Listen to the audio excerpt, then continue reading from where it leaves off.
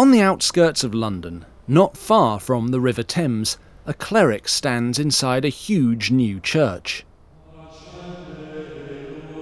It's a magnificent building, and rather unusual.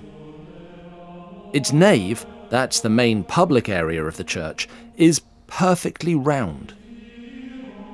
The man listens in satisfaction as the voices of the choir echo around the nave's curves, spiralling upwards into the high ceiling above. This is the new church of the Knights Templar, built at vast expense in the grounds of their London headquarters. Inside, those round walls are sparsely decorated, but that doesn't mean they're cheap. The Templars are one of the richest organisations in Europe. The church is made from the finest limestone money can buy, shipped all the way from Normandy. When the spring sunlight outside catches its walls, they gleam like white gold.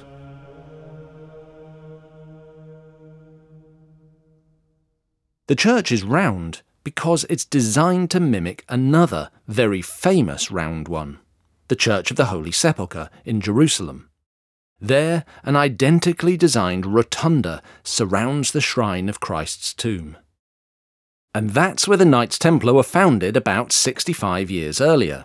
Their mission, to use their lethal fighting skills to protect Jerusalem for Christ and Christians, and to make a ton of money while they're at it.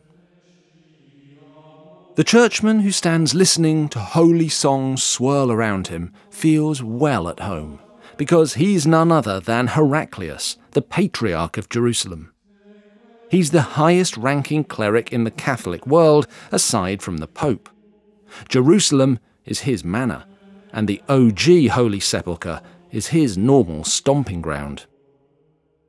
Heraclius is here today, in March 1185, to bless this new temple church. But that's not his only goal. Although Heraclius is very happy to support the work of the Templars, he's not in the habit of travelling 3,000 miles just to sprinkle a bit of holy water and say a few prayers.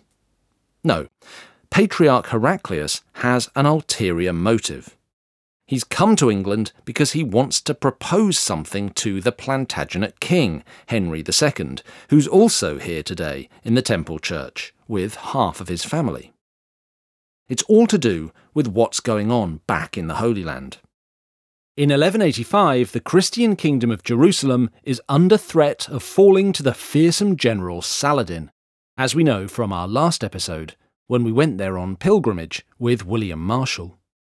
Heraclius has been travelling for so long that he doesn't know quite how dire things have got, but it's obvious that the situation is not looking good. So he's come all the way to England to make an offer to Henry, an offer no truly righteous king could refuse. You're 52 years old. You've done it all in Europe. Your cousins in Jerusalem need you. Drop everything here. Hand it over to your kids and come back with me to be crowned as the next king of Jerusalem. Use all your military nous and political genius to do something that really matters. Save the Christian world. Fast-track your way to heaven. Heraclius formally made that offer to Henry a few months ago, when he first arrived in England. Since then, Henry's been mulling it over, and he's promised Heraclius he'll make his decision after the temple church is dedicated. But there's a lot to weigh up. I mean, to start with, there's precedent at stake. Back in the day, Henry's grandfather, Count Fulk of Anjou, did exactly what Heraclius is now asking. He dropped everything and went and licked the Holy Land into shape. Before that, Henry's great-uncle, Robert, was one of the commanders of the First Crusade. So this is kind of a family tradition. And on top of that, Henry has muttered in the past that one day he will indeed go on crusade. He's actually said it 3 times. It's not a great look to talk the holy talk and then not walk the holy walk. But weighed against all that is the fact that Jerusalem is, frankly, a viper's nest at the moment. The politics are bad. The people are worse. Just look at Heraclius. The guy is done up in all his fancy vestments and finery, but it's an open secret that he's massively corrupt and a world-class shagger, and Henry would know all about that.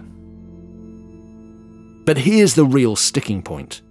Can Henry really leave his empire to run itself while he gallivants around the Holy Land? The French king, Philip II, is always a threat, and then there's his own family. Could he really leave these people alone with his empire after everything that's happened in recent years? As the sound of the choir fills the perfect rotunda once more, his thoughts must be swirling round and round. He has a huge decision to make. And as always, the wrong one could bring his empire crashing to the ground. I'm Dan Jones, and from Something Else and Sony Music Entertainment, this is History, a Dynasty to Die For. Episode 18, The Reunion.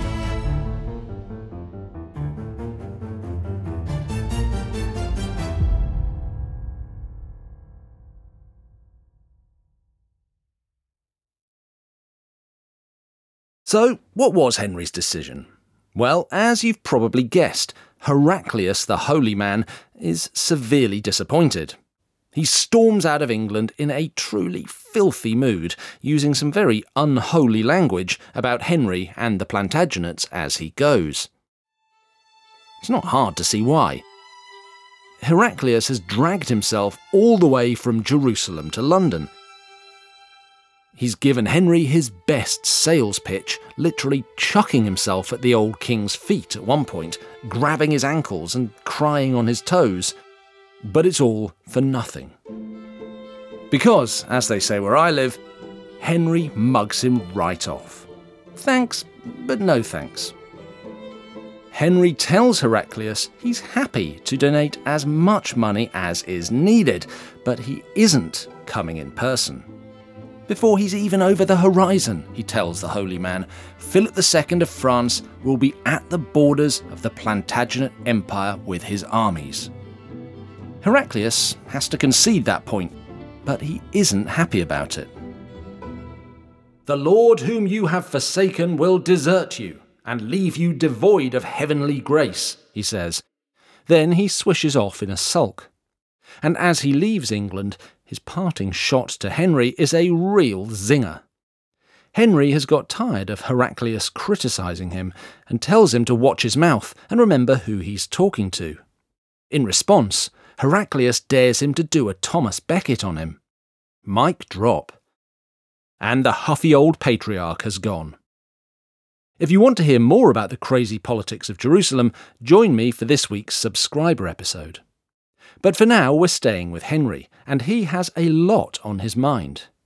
There's the danger from Philip II, but even worse, tensions with his own family are, as always, threatening to undermine the empire. So for the rest of this episode, we're going to look at the aftermath of the Plantagenet Brothers' War and young Henry's death. Because while we were off in Jerusalem with William Marshal, Henry has been trying to cope with his family again. And there's been a major change to the family dynamic.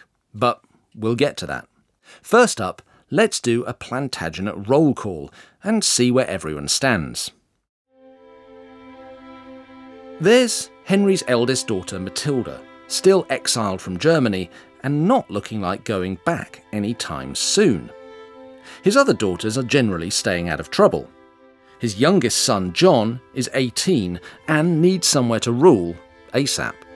And his other two sons, Richard and Geoffrey, are, as usual, fighting each other somewhere in Aquitaine, or is it Brittany?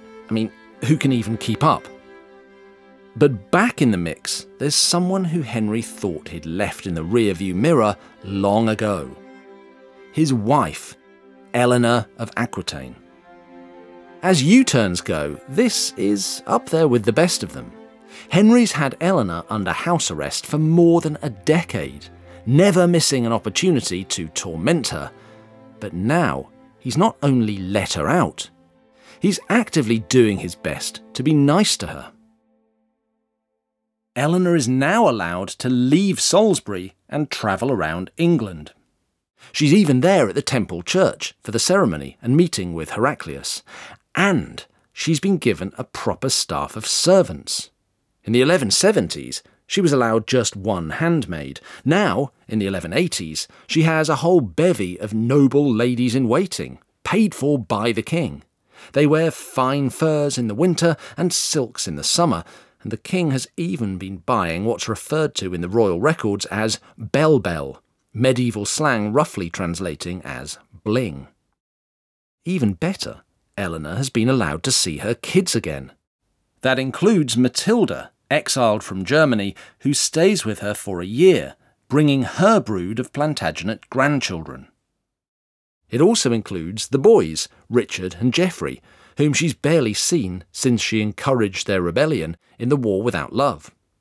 And then, even more astonishingly, Eleanor is allowed to do something she hasn't done in 10 years, something she probably thought she'd never do again.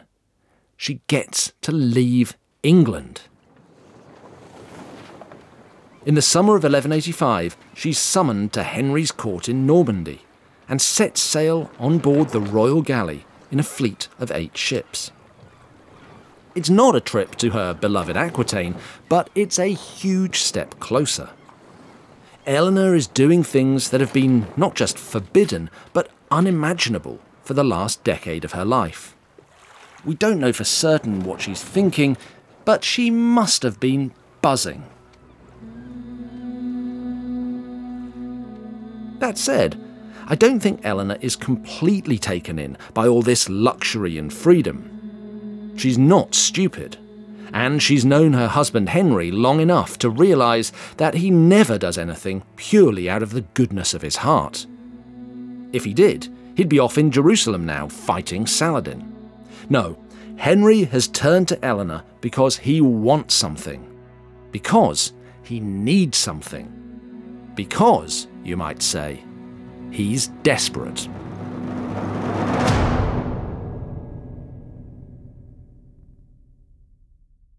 When Henry III chose his royal advisors, he ended up with some very untrustworthy power grabbers, which led to poor management decisions, rebellions, and at least one person in prison. Why didn't he use Indeed? Well, Indeed wasn't around back then, but it is today. Indeed is the ultimate hiring platform with over 350 million global monthly visitors, according to Indeed data, and matching technology that helps you find quality candidates fast. Use Indeed for scheduling, screening and messaging so you can connect with candidates faster. When I was hiring, I didn't use Indeed either, and the process was very slow and stressful, so I wish I had.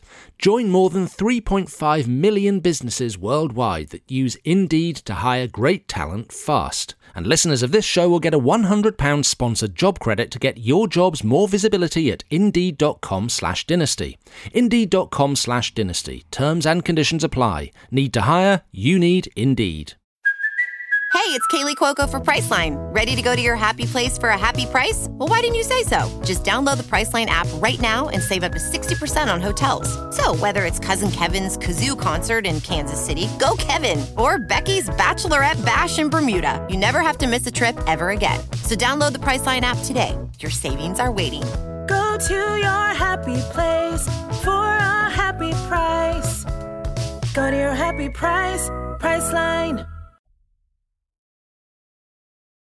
For the Plantagenets, Henry the young king's death from dysentery back in 1183 had changed everything. Eleanor's sudden change in status reflects that, even though it takes a little while for it to work through the political system. To get our heads around it, we need to step into old Henry's shoes and understand what he's wrestling with politically. Put simply, after the young king dies, his father is forced to rethink the whole structure of his empire. He's not only lost his eldest son, but his co-king and heir. What he comes up with is this. Richard, his eldest surviving son and the most obviously capable one, should step up to be his new heir.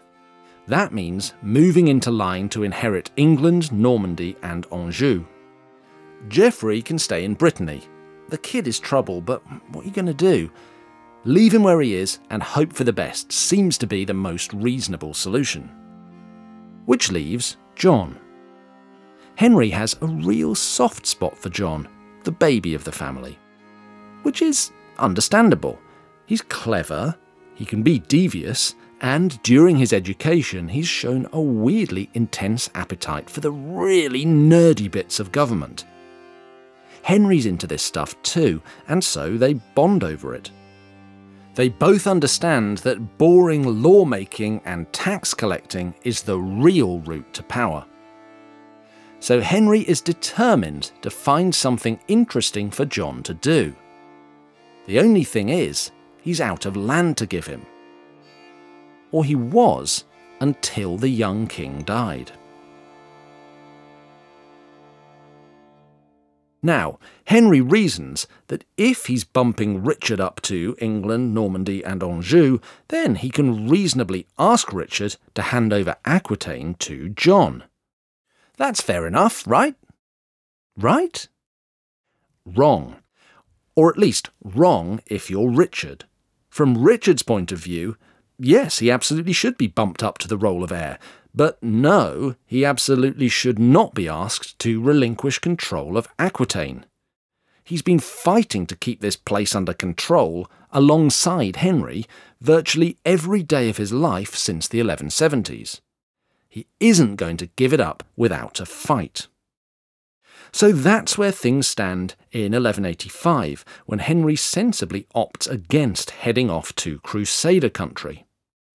For 2 years, he's been trying to badger Richard into agreeing to his plan, and for 2 years, Richard has been telling him, not in so many words, where to stick it. At one point, Henry thinks briefly about raising an army and going to war with Richard, but he's trained his son a little too well for that to be a tempting prospect. So that's why Henry turns to the only card he has left, Eleanor. It must have stuck in his craw to start sucking up to her again. He can afford the bell and the fur-lined posh girls, but that doesn't mean he's happy about it. But as the old saying goes, needs must when the devil drives. So when Henry brings Eleanor over to Normandy in the late spring of 1185, it's not to have one last go at rekindling their romance. They're not Ben Affleck and J-Lo. Henry intends to wheel out his wife as a trap for his son. Around May, Henry sends Richard a message he knows will absolutely twist his melon. In essence, it says, "Your mum's back. She's the rightful Duchess. You know it, and I know she's your favourite parent, so give her back what's hers, and then we'll sort out the future." It's a political masterstroke. Eleanor can hardly refuse. Her position is still tenuous, and she's being offered Aquitaine, her heart's desire. Meanwhile, Richard's stuck too. If there's the smallest chance that his mother will inch closer back to full freedom, he's going to take it. He can't point-blank turn down Henry's suggestion, even if he suspects his father is being disingenuous. Which, as usual, Henry is. He has no real intention of letting Eleanor go back to ruling Aquitaine in the long term, but acting like he's considering it buys him some valuable time. He needs to restructure his empire in a way that will give him the fewest headaches. So he sets up an arrangement whereby Richard continues to run Aquitaine, with Eleanor allowed to rubber stamp certain decisions. Naturally, he himself will continue to have the final say over big political decisions.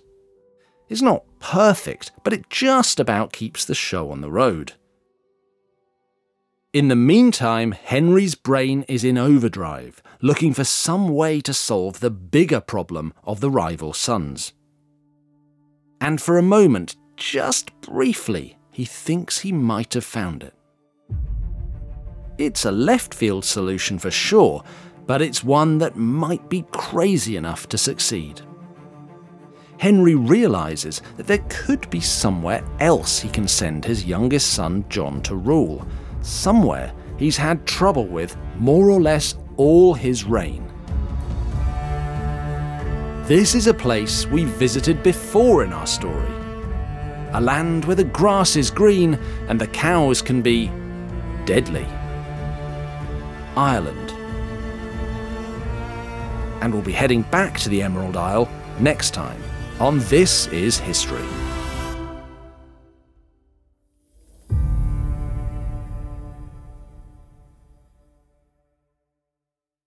If you're craving more Plantagenet drama now, I've got you covered. Join me on This Is History Plus, where every week I reveal the weird details, fun facts, and fascinating subplots we don't have time for in the main story. This time we're going to be talking about the Crusades and finding out more about the renowned General Saladin. And on top of that, as a subscriber, you'll get all our episodes ad-free. Just visit This Is History on Apple Podcasts and click Try Free at the top of the page to start your free trial today. Or visit thisishistorypod.com to get access wherever you get your podcasts. Finally, if you're enjoying the show, please do give us a rating or review. It's a great way to support us and help new people find the podcast.